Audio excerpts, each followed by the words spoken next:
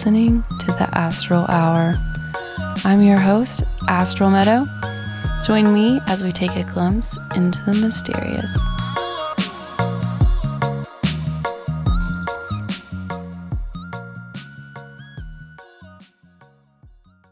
Welcome, everyone.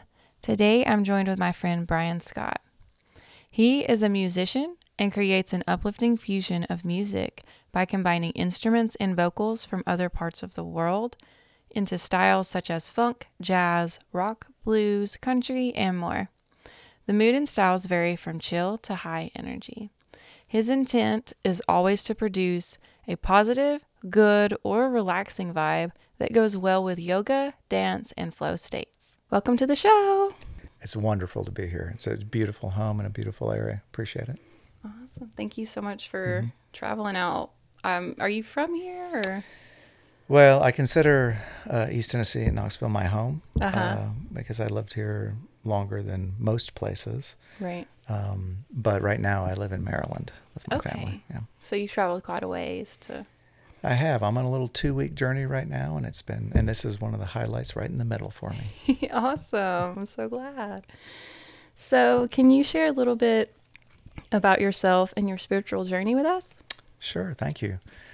I think at a young age, I was a spiritual seeker, not knowing that I was. My family wasn't particularly religious, but I was really interested in what I knew of or was exposed to, which was Bible stories and things like that. And I was actually kind of had a drive to get to church, even though my family didn't, my parents didn't. And so I grew up and I ended up getting involved in some different Christian churches along the way. And I even spent a couple of years as a Mormon, always kind of seeking, what feels right. And none of that felt right, so through those years, by the time I got to about middle of high school, I was like, no, that's not for me. But early in sometime in my college life, that's when I started getting exposed to, either more metaphysical or Eastern thought. And so that started a lot of reading and exploration, which I studied a lot through the years. And so now I kind of consider myself a very happy agnostic. I'm comfortable with not knowing. I don't have a sense of like, oh, this is right and I know. It's just I don't really know, and that's okay. But it's always based in a sense of safety and peace, though. Like I'm not concerned about it. Like, but I don't really know, and that's okay. And that kind of allows me to just kind of go with whatever sounds interesting at the moment. Right. You can explore whatever you feel into at the time and not be so dedicated to a certain outcome. I don't necessarily I don't know what to call myself. I never know. I mean, agnostic is cool because there's that non-attachment. And so in a way, it's almost a lot of the Eastern religions, are already talking about that anyway. So that's right. Yeah. It's like you just trust that it's all going to work out. Yeah. And that's great. So yeah. You're eclectic, honey. What? Eclectic. That's how I would describe you. Very eclectic. I guess I could see that for myself. So. I forgot to introduce Philip. Philip Clift is in the house with us tonight, so he might have some input here and there. Hey, y'all. Just so everyone knows, like Philip and I go way back, right? Way back. We met early 20s and lived together for years then. So it's good to have you here, brother. Yeah, man. I wouldn't miss it. Awesome. We really, as far as spiritual journeys go, man, we were in deep for several years, and we learned a lot together. Yes, we early did. on, so that's a powerful bond that we've maintained throughout our entire adult lives. Even though we haven't lived in the same city, we've always stayed close and, in contact. And it's just like we, were in the old days, just distance in between, so it's been really nice. Beautiful. I love that. Can you tell us about your musical journey and your approach and intent with the music you're creating now? Yeah, sure. I've been through a lot of different musical styles. I studied instruments growing up as a kid, and a lot of piano and a lot of guitar. I was always really interested in lots of different styles, and I would dig deep in different styles at different times where, where I'd really want to explore that style, and its foundations, and then I would move to another. From a performance and writing perspective, I was very active in the blues community down in Atlanta for a decade, and then I really moved into more of the Americana kind of, which is and then that kind of moved into a singer-songwriter, where I was really exploring composition and writing and lyrics a lot, and expressing aspects of my life journey through that. And then about 4 years ago, I had the opportunity to write a musical with a playwright, and that completely changed my view and vision of what music could be for me, because it was so outside my box of what I was used to, and it was just like taking the roof off the house, right? And it's just like everything got exciting after that, and that led to what I do now. And what I do now is I'm more of a producer. I play mainly piano or keys, and I create a fusion of musical styles.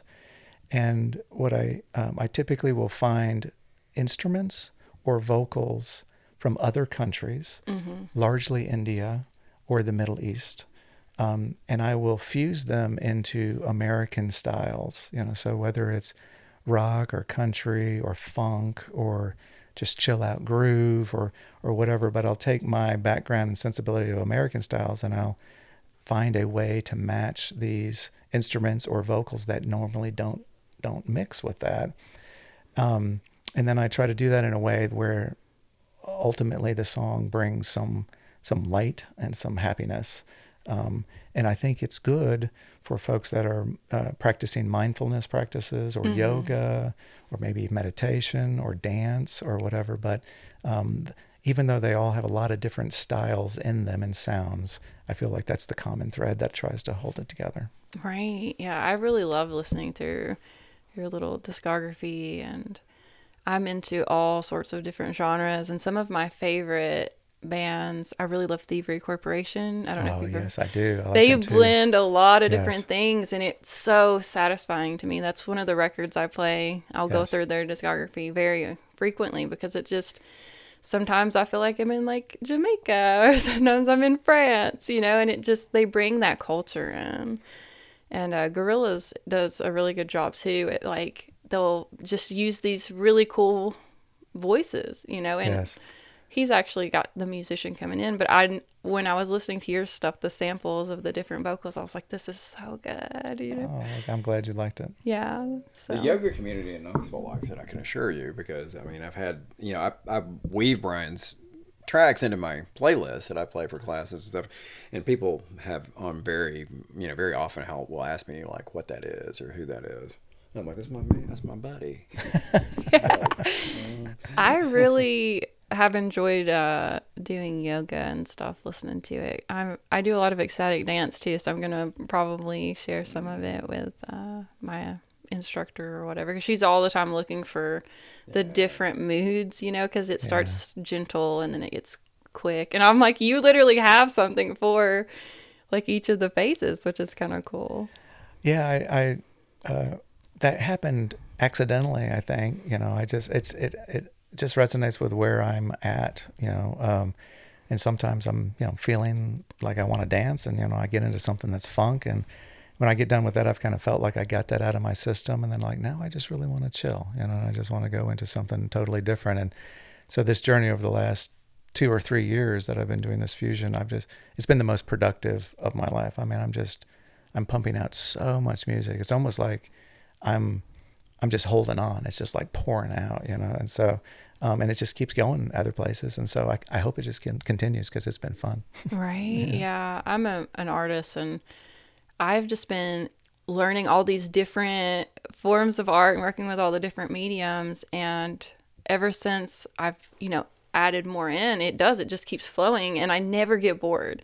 So like if I get tired of embroidering, I might paint. If I get tired of painting, I might do collage, and it just never stops. Yeah. And it keeps it fresh. It's just, I think that's important for an artist, right? Because as a musician, when I was in the Americana singer-songwriter thing, I got stuck for a while because I thought this is what I'm supposed to do, and it just kept getting a little drier and a little drier, and I felt like it just wasn't flowing, and that's why writing that musical was just like cracking the egg open, and then this gush of energy came out.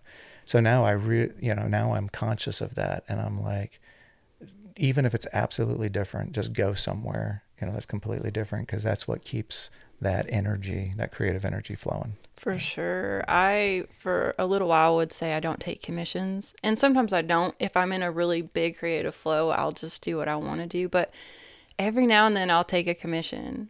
And I'm like, I don't think I can do this, But it will force me out of my comfort zone, and I always end up nailing it. Like, there was a couple things that I've done for Philip, and I'm like, I don't think I'll in my mind I'll say I can't do that, and then I'll just start doing it. Yeah. But it like proves to us that we can, we're actually boundless as far as creativity goes. We can go as far as we want, but we get stuck in like these little boxes that we put ourselves in. So let's see. Do you think you could share some samples with us of a few of your songs and what inspired them? Yeah, let's do that. Let's start with one of the earlier works that I put together. It's off an EP called Goya B. And this is really the very first EP where I said I really want to focus on something for mindfulness and for yoga, and that we're going inward. And so it really got into the chill out side of things. And to date, that EP I love, but one of the songs on there, it's called Goya Rakana, is still probably maybe my all-time favorite. It's just really, really personal to me. I just absolutely love this song. So yeah, let's listen to a little bit.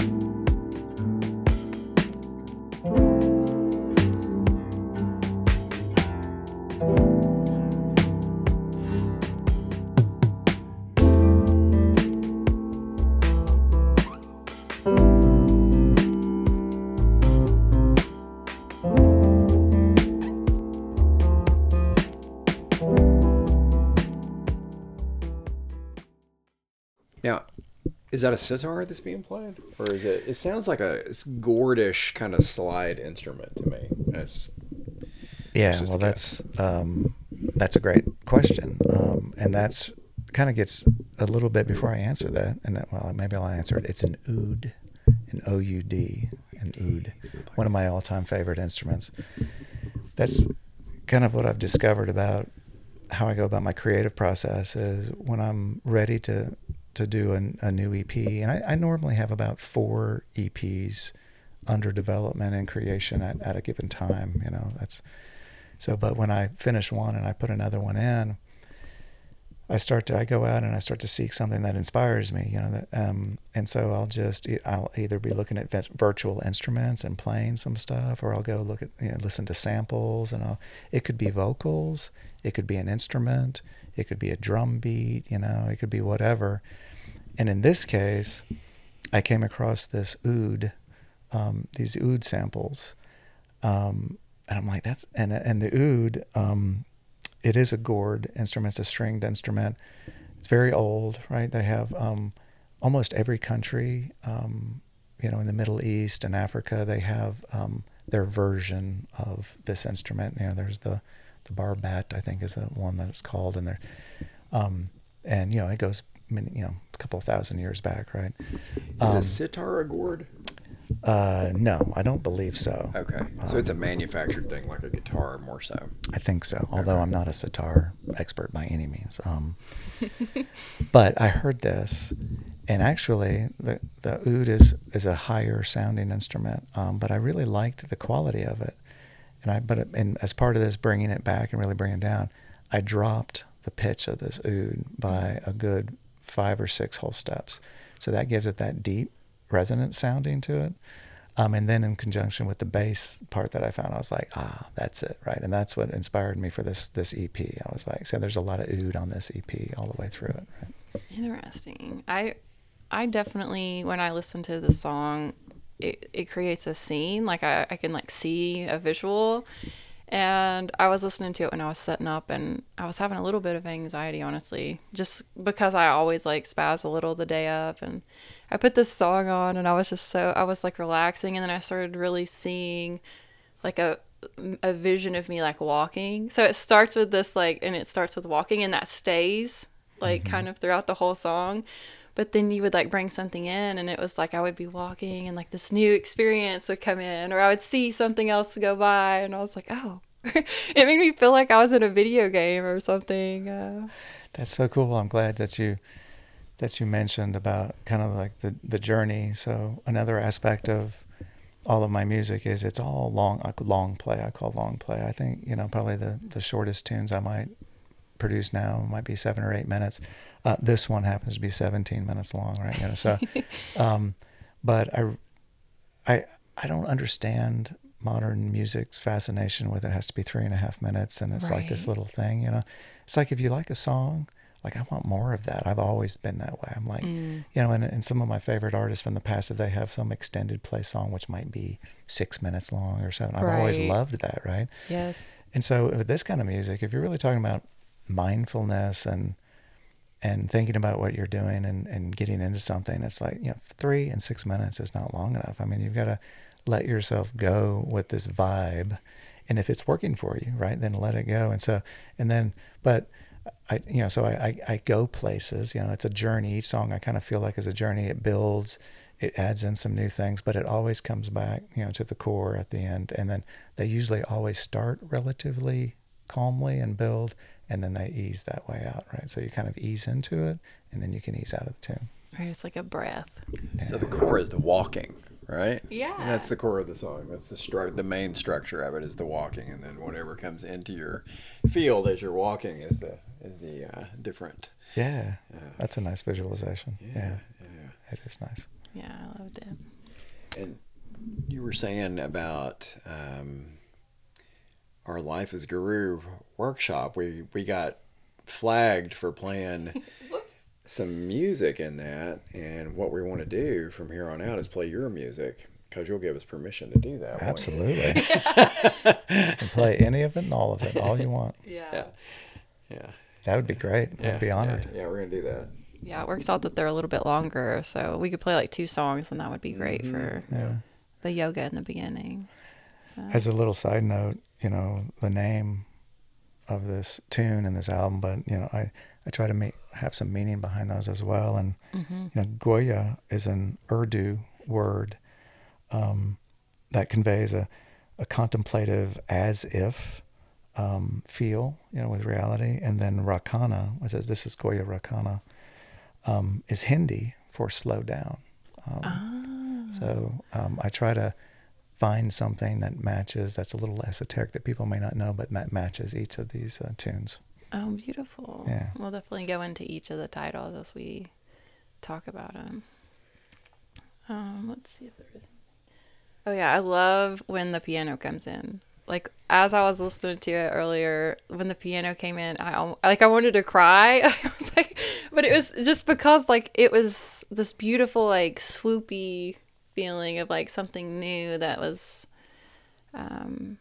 I don't know. It's just added so much beauty that actually made me tear up a little bit. But I'm kind of an emotional person, so that's a great compliment, and that's okay. I cry at this music all the time. So right. But those are jazz chords, right? So that's a bit of another Americana spill into that. So it's got this great earthy vibe with this Middle Eastern instrument. Mm-hmm. And then here comes these jazz chords over it, you know, so it's right. nice. I love that. One of my all-time favorite bands is the Beatles. And so that's where I've like got introduced to the sitar and the blue, because they kind of just played around with a lot of different stuff, especially like the White Album. That had some bluesy stuff. And absolutely. yeah, I'm really grateful to be able to hear that, because most of the music we hear on the radio it's all kind of like the same, and it gets really boring and dull to me after a while. So me too. I love bringing in like the different cultures and the different chants and stuff. Yeah, I felt for a while like, you know, the future of music is blending genres, you know, and that's what you're doing with all this, you know, because a new genre is hard to create, but fusing them together in the way that you're doing them is a great way to like evolve musical composition, you know, because it blends, you know, these different sounds and these different ideas into a comprehensive whole, which is really, really cool. And that's what I pick up from this music that you're doing. Well, it's nice to know, and I appreciate the compliment. You know, all of these, you know, you were mentioning getting emotional at it, but it's actually, I, since I started this, I've almost listened to nothing but this music. First off, I'm you know, pumping out a lot of it pretty quickly, and it's part of my building process is to listen to it. But all of it, even though they're all so different, as we'll see as we go through, but it's definitely, I feel like, an expression of me. It's a part of me. So I hear me in all of this, you know, and that can be very emotional at times. You know, when I'm just driving down the road, I'll be like, That's so beautiful. Yeah, thank you. It's hard to make any kind of art and not put yourself into it. You know, like it's like I think of Harry Potter with like the Horcrux or something. Like you put a little bit of your soul into these like objects or these EPs or whatever it is. And, you absolutely do. Yeah. And like there's memories of like the time period that you were creating it. So you might hear it and you like remember. Well, I don't know much about you, but for me, it might be like my daughter's first steps are associated with Cat Stevens, you know, or something like that. Yeah. So music is a great way for me to like store memories and definitely time capsules. Yes. So, all right, I'm probably gonna mess up saying this, but the Sadhu EP was my favorite. Nice. I listened to, what is it, Sadhu Pratham? Pratham, yes. Okay. On repeat. Even though it's long, I just kept wanting to go back into it. And then when you sent me the whole EP, I realized that you had, like, did a remix with that chant. And then it was like I got excited all over again. Like when one of my favorite musicians does a remix. I listen to a lot of DJs and stuff, so every now and then they'll put out a remix that I just get really excited to hear it from a new perspective. So yeah, this EP, Sadhu, what really triggered me on that, inspired me on that, was I found these Sufi vocals. Yeah. And, you know, so Sufi is that aesthetic of, you know, of mysticism of Islam. And they were really captivating, right? And I was like, I got to do that. And there were a lot of different ones. And so this, you know, I was talking about the songs being a journey, but I also kind of think of the EPs are even a larger journey. And I try to create some continuity between them, not just stylistically, but in this particular case, I'm glad you picked up on that. Yeah. The first one, Sadhu Pratham, and Pratham means first in Hindi. Oh, okay. And then there's Dusara and Trisara, which is second and third. Is the individual Sufi chant, and then the Tisara at the end is the group chant of that, but it's the same melody. Yeah. Okay. Yeah. It's really cool. Yeah, I've studied a little bit of Sufism. I've went on a couple retreats where we chant for days. And so it might have been like when I turned it on, it just sort of like reignited my love for like those Sufi meditations that we would do. Yeah. And which I would retain none of. You know, she would be like, you know, don't go and just teach this to people. I'm like, I don't remember any of it.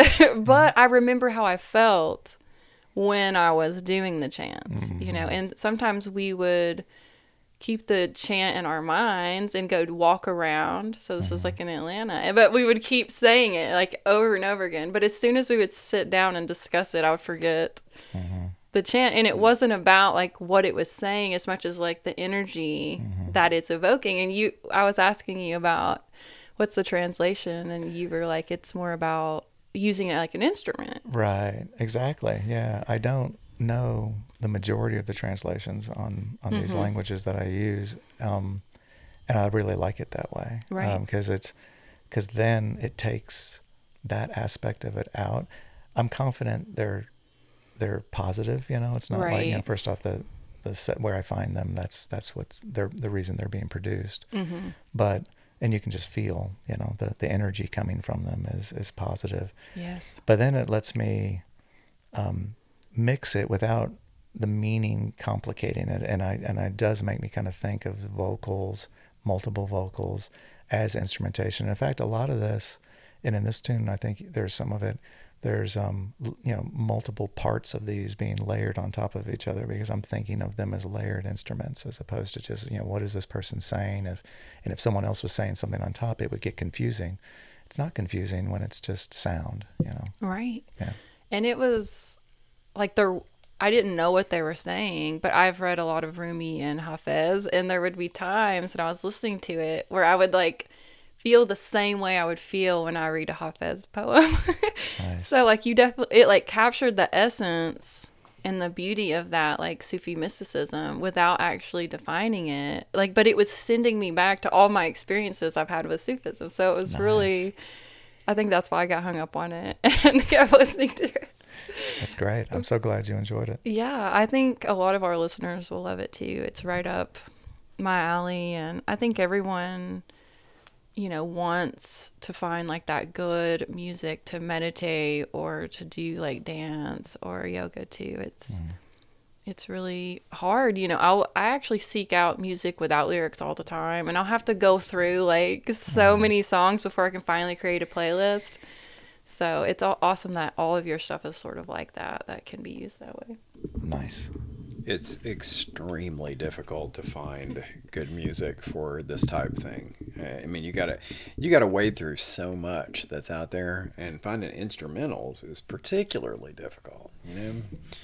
So yeah, this is a great source of really, really quality stuff for any type of yoga or mindfulness training for sure. Well, let's listen to a part of it. Okay, let's do it.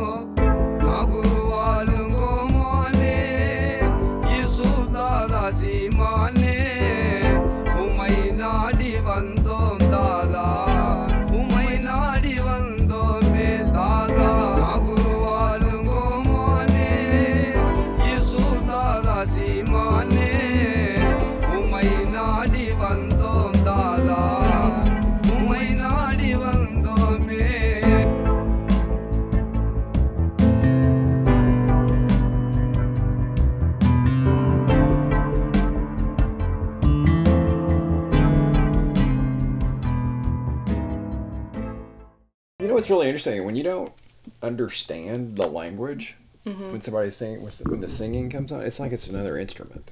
Right. It doesn't even feel like singing in a lot of ways because you don't understand what they're saying. So it's like a really complex instrument, That's exactly the way I'm using it. Yeah. Or why I do that.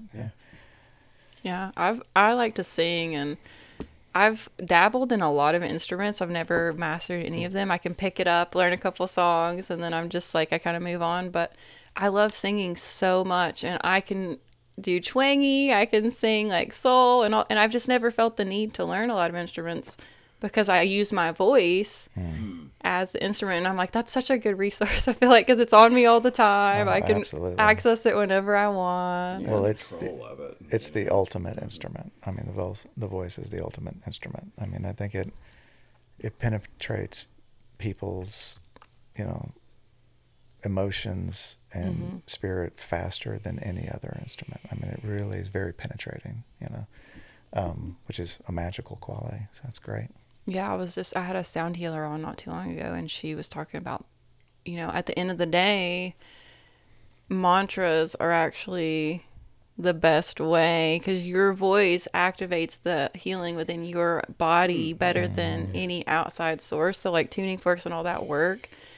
But if you could just get into doing regular mantras, that you would, not need so much of it, the other things. Yeah. Makes sense.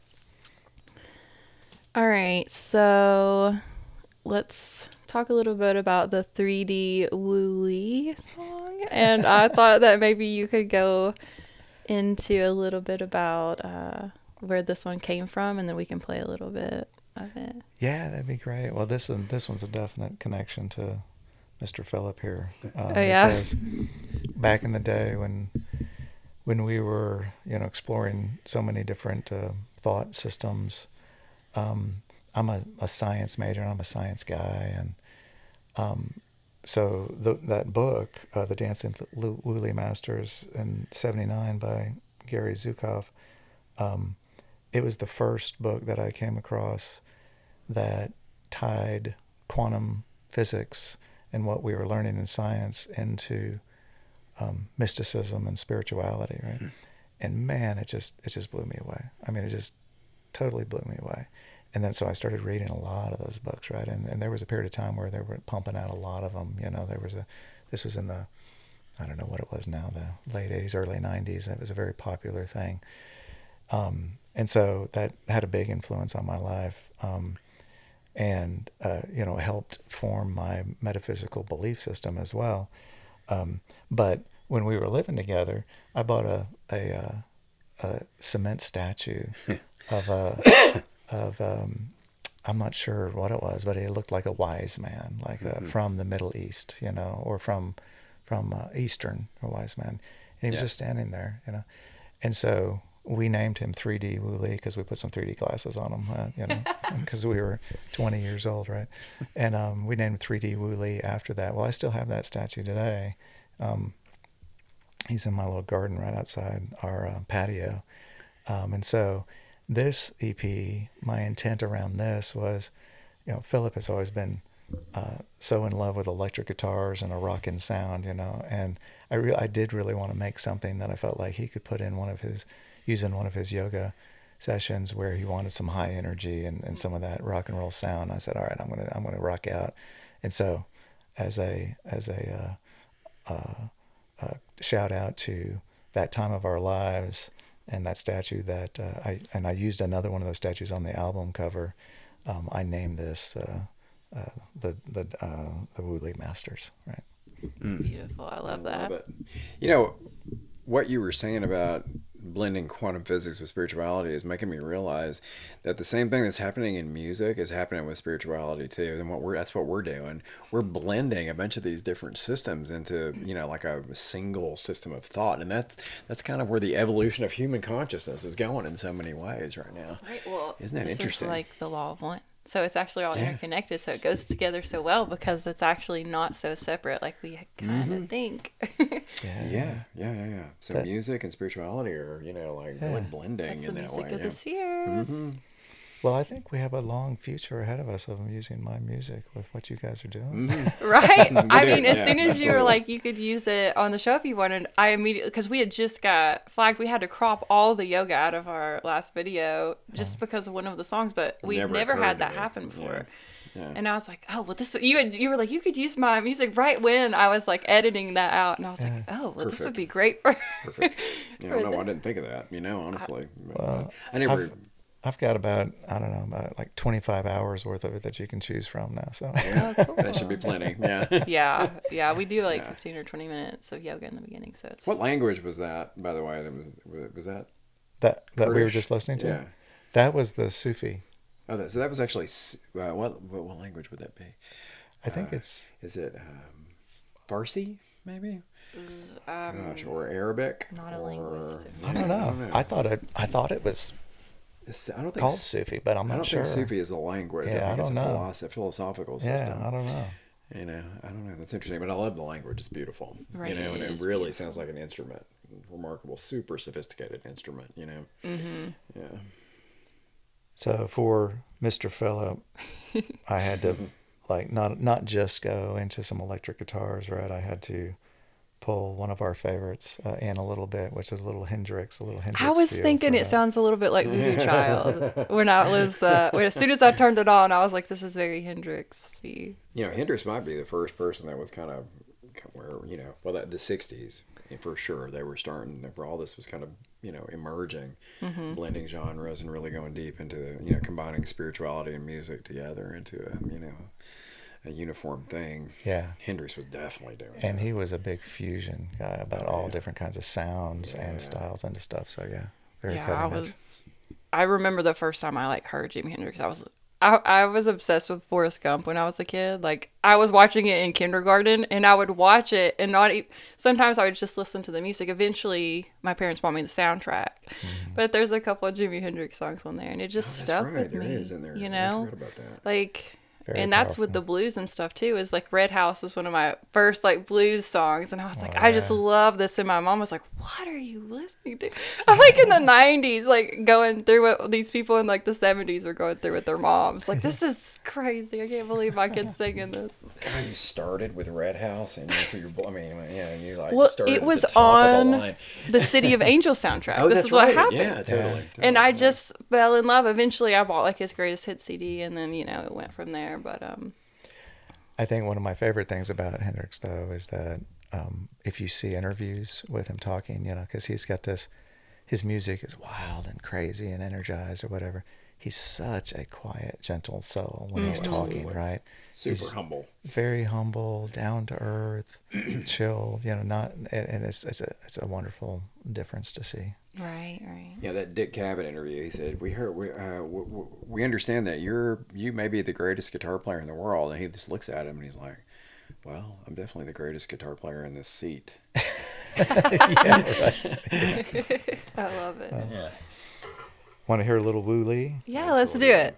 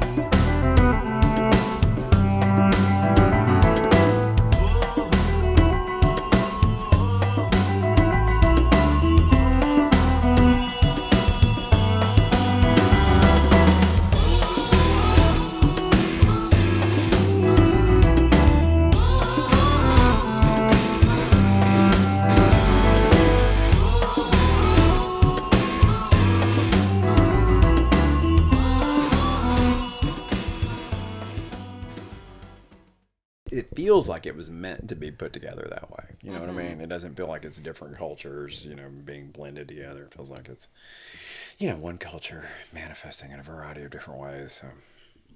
That's what, like, one of the best things about the internet is that we're able to really hear and, you know, connect with all of these different cultures. And Yeah, if it wasn't for the internet, you'd have a hard time doing what you're doing right now, wouldn't you? Definitely. Yeah. You know, the ability to seek out samples of different kind of stuff is, you know, I guess it didn't exist in the past for a reason, or it was so esoteric because it was very difficult. And nowadays there are whole labels, you know, album labels that all they do is create samples, you know, for reuse. And that's where I get a lot of this stuff, you know. So it's but you know, when I first started this, before this, of course, I was writing and playing and recording everything myself. And, you know, there's a little bit of like people thinking, well, you're just pulling samples. But as soon as you record something, it's just a sample, right? And then you start mixing it just like anything else. So I don't feel like it's any less creative or any less mine when I'm putting it, because anyone else would come across any one of those samples and hear it totally different and do something different with it, and you wouldn't even recognize it as the same. It's the mashup and the fusion of them together that creates this unique thing. And so, I still feel like it's very individualized in that way. Yeah, there's no way anyone else could possibly come up with that exact format that you did right there. There's no way. I mean, that's distinctly you, for sure. Thank you. I Yeah, appreciate 100%. Right, and all those layers, that's a lot. My husband does mixes. He doesn't layer too much, but he'll spend, like, weeks on a mix just making this song sort of blend into that. So I couldn't imagine how much time you're putting into it, Well, it's a lot. Right. But it's a love, so it's, I don't, if I could do it all the time, I think I probably would, but I try to get as much as I can in every week. Right. And as far as like pulling samples, that makes me think of with art, I might draw a violet and someone else might draw a violet, a totally different, put that violet in a different setting or maybe in a vase or, right. So we're always just like kind of pulling from what's inspiring us, Right. Like it's like we're experiencing something else and then we make art out of that. Even if we're just doing it all on our own, it's still coming from all these other places. Like maybe you're hearing songs like just, sometimes I'll hear like construction and I'll start hearing like a beat in it and I'm like, that could be a song, but these musicians, like they might not even realize that might be where the rhythm came from, Right. So I do think that there's a strong similarity between painting and music production. Because both of them are a blending, process of blending. And it's not just the colors you're using, right? And the colors you're making, it's the stroke style, right? The texture of the stroke that you're using. And so all of that, I think, translates exactly into music, how you're blending them and the sonic characteristics you're giving it while you're blending it. Because you can, obviously with today's technology, you can just tune everything exactly the way you want it sonically, Right. So I like that metaphor. Yeah, it's cool to talk to a musician and then as an artist, because it is like we're speaking a similar language.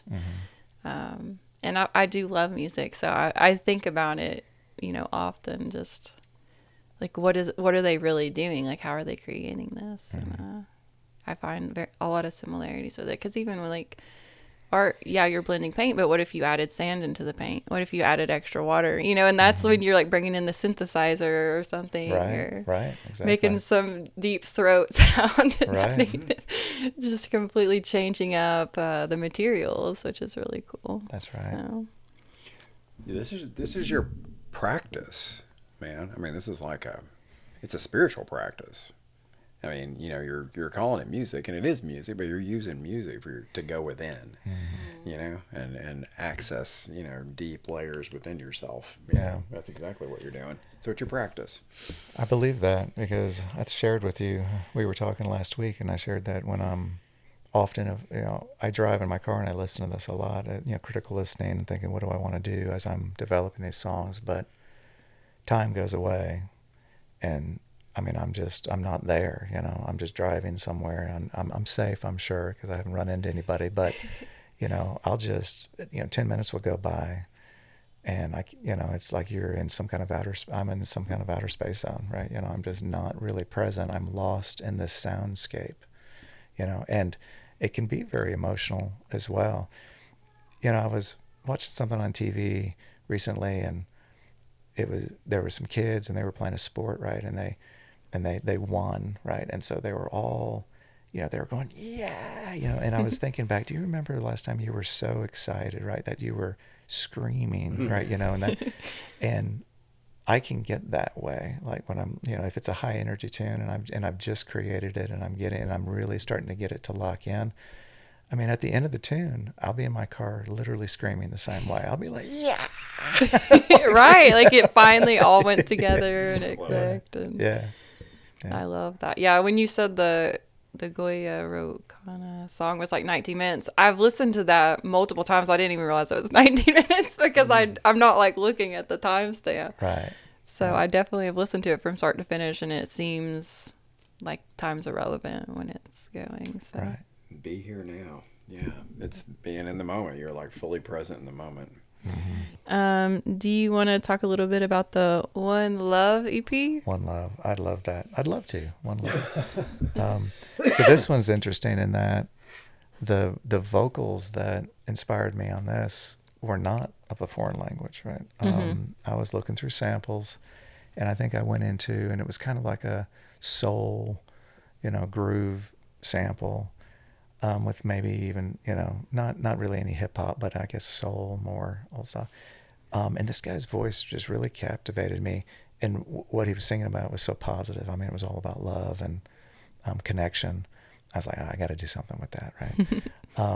So since the vocals were in English, then I said, all right, well, then I definitely want the music to be a little more, to juxtapose against that a little bit more. So I really lean heavily on sitar a lot in this, and then a very set of cool grooves. So it's still a groovy. I call it what I call chill out music. So it's got a groove energy. It's got a lot of sitar drone, which I love sitar drone, where it just constantly just that sound in the background, while this guy layers these beautiful messages through it. And so I was really pleased with this EP. Yeah, we'll play a little bit from it. One love, baby. We're together, united under one roof. In the house is ours. It's one love forever and ever. It's available for everyone.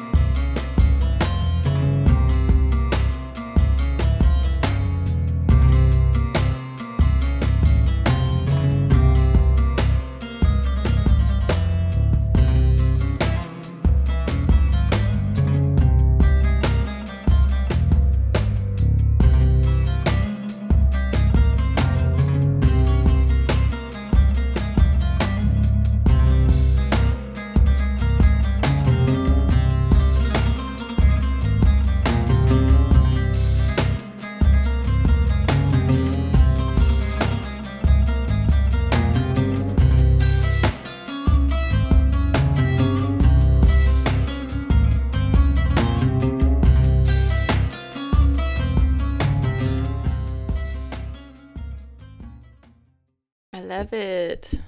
That was fun. Yeah. Yes. All right. Can you share a little bit about your blues background and maybe a sample from Bring It To Me Straight?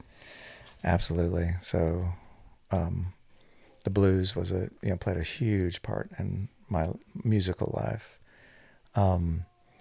So much so, it was like a profound revelation to me when the first time I heard it and recognized it for what it was. And I remember it to this day. I was in 8th grade, came home from school, and I was sat down to watch something on HBO. Had no idea what it was, and it was a Broadway show called Eubie. And it was a celebration of a composer named Eubie Blake, who was an African-American composer in the 20s and the 30s who wrote Broadway shows back then. He was popular back in his time. He's a piano player. And this was, this would have been in 78. And he was still alive, although he was like 90 years old or something, and so they did this Broadway special of a celebration of his music. And so I sat down and I watched it, and it's fun music, and they're dancing and everything. And then they played this song called Low Down Blues, and it was a straight blues song, right? And there was a guy, it was Gregory Hines, who was he was a tap dancer. He was a famous tap dancer and became a movie star, actually. If you look him up, he's passed away now. He sang it. And he sang a blues song, right? Ooh.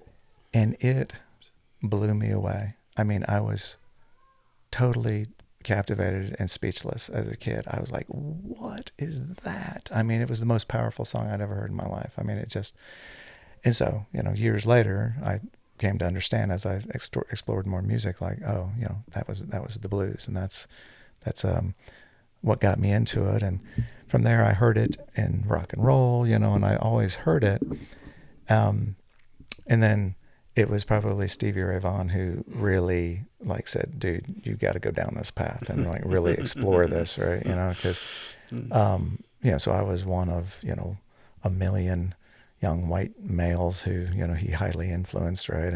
But that started me on this journey of Stevie was great about paying homage to those that came before him, and he would talk about them all the time. And I'm like, oh, who's that? Who's Albert King? Okay, I'll go listen to him. And so I just started crawling back decade by decade until, you get to the very earliest recordings.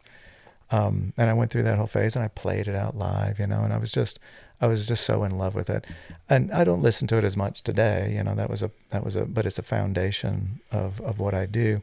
And so this EP, I realized, I had finished some and I was like, I need my next inspiration. And it kind of struck me, I was dumbstruck. I was like, I haven't done anything with blues yet. I can't believe that, with that being such a core part of me.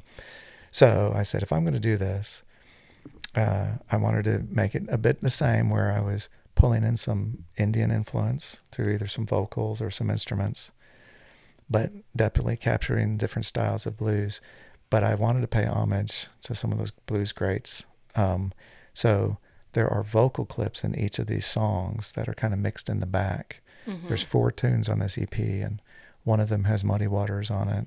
The other is John Lee Hooker.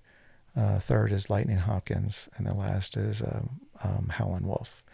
And Howlin' Wolf is, of course, the inspiration for the name of the song and the EP, which is Howlin' at the Mudra.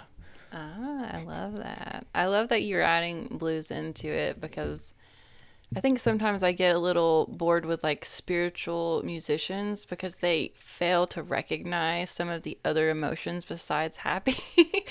And Amen. So I can listen to the blues when I'm in any mood, but I cannot listen to like super happy music in any mood. Like, right.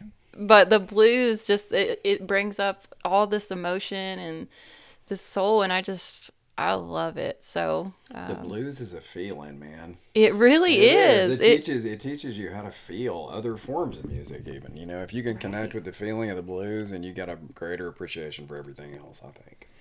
Absolutely. Well, I think you can hear the emotion in the blues greats' voices coming through their life experience, and they had such rich, deep voices that are just captivating, and then they learned how to make their guitars say the same thing, right? Right. They speak the same way through the guitar, and of course, it changed the world. It changed music. I mean, it absolutely changed the world from a musical perspective. I mean, what more can you say than you just completely revolutionized all things known to music? Absolutely. I mean, it birthed rock and roll for sure. Yeah. And it may have been, it may have predated jazz as well.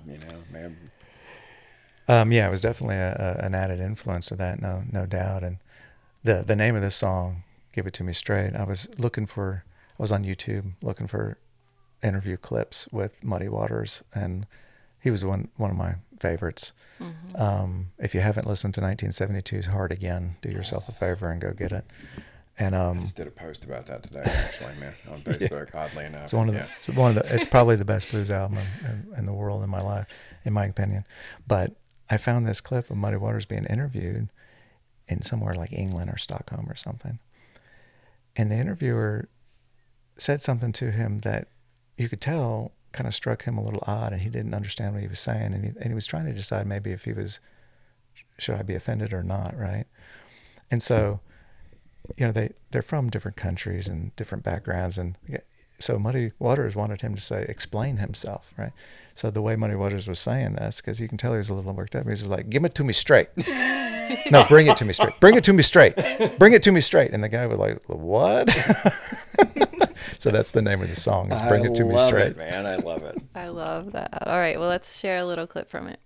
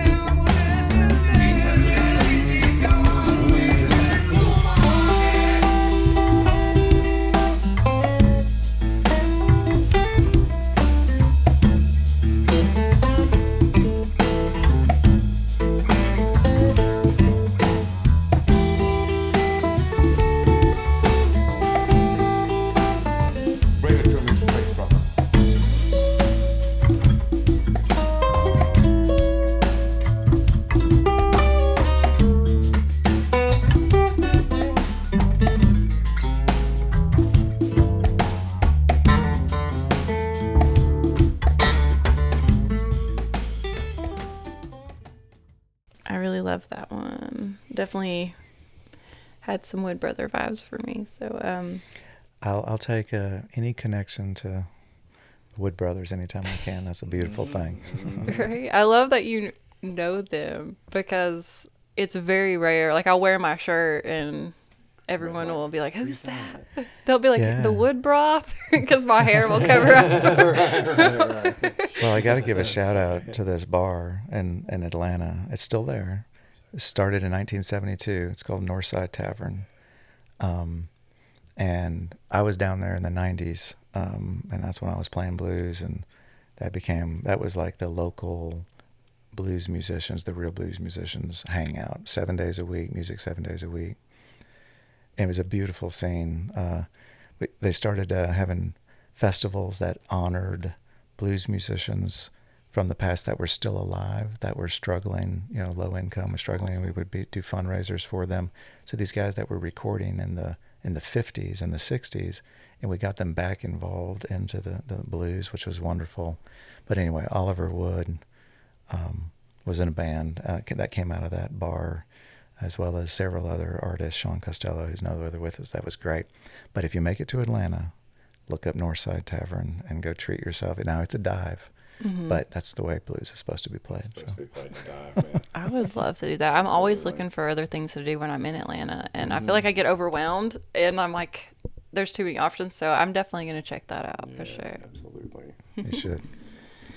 All right, so let's talk about maybe some of the instruments that you used in your song Brothers and Sisters, and maybe play a little clip from it. Yeah. So I had dabbled with a lot of stuff and a lot of grooves and kind of got funky on several EPs, but I had yet to really go all in on the funk. And so hence the name of the EP, Funk Shiva. I was like, I'm going to do it. And so actually what the thing I found that really triggered this for me was these horns. I found these samples of horns, and they were playing these great, funks. And I was like, all right, I got to do that. And so it was so fun, so funky, getting the bass involved, getting the drums. And of course, I still bring in Indian vocals into it and some other Indian. So it's just another fusion, But this is great if you want to dance, if you want to feel really, to me, this is one of the lightest, happiest feeling EPs that they're there. It's just, when I can't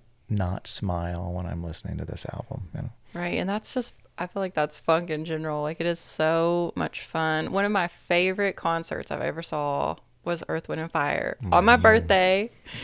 And we went through this, like all the elements on the way there. It was like a hailstorm, then it was beautiful. And there was like snow, like it looked like snow on the ground, but I was like walking barefoot, into the show. And, I just had a blast. I swear to gosh, the weather went crazy. Like we had to pull off and everything. And I was like, how meaningful is this? Right. Yeah. And to this day, I think I danced harder at that Earth, Wind and Fire show than I probably have at like some of the jam bands I've seen. But it's impossible not to dance to it. Oh, it's so good. I think my story for that was Maceo Parker, who was the band leader and the saxophone player for James Brown for years, and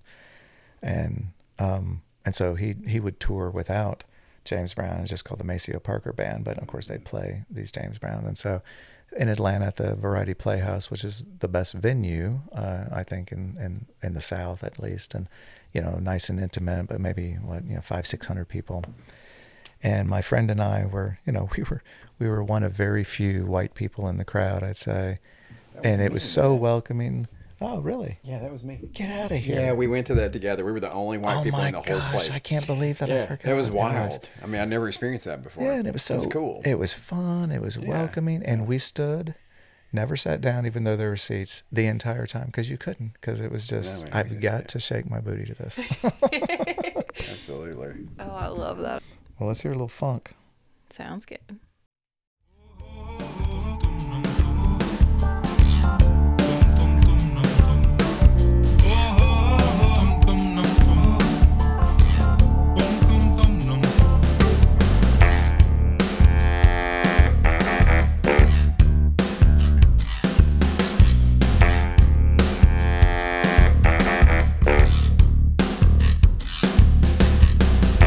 Chegar, vem pra dançar, sem tem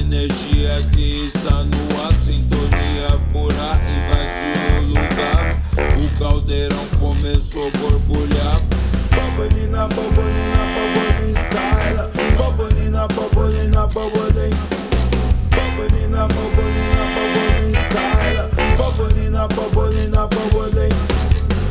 Quero ver quem vem no swing bom. Se jogar também junto nesse som. Nesse vai e vem, não tem não. O respeito é a lei dentro do salão.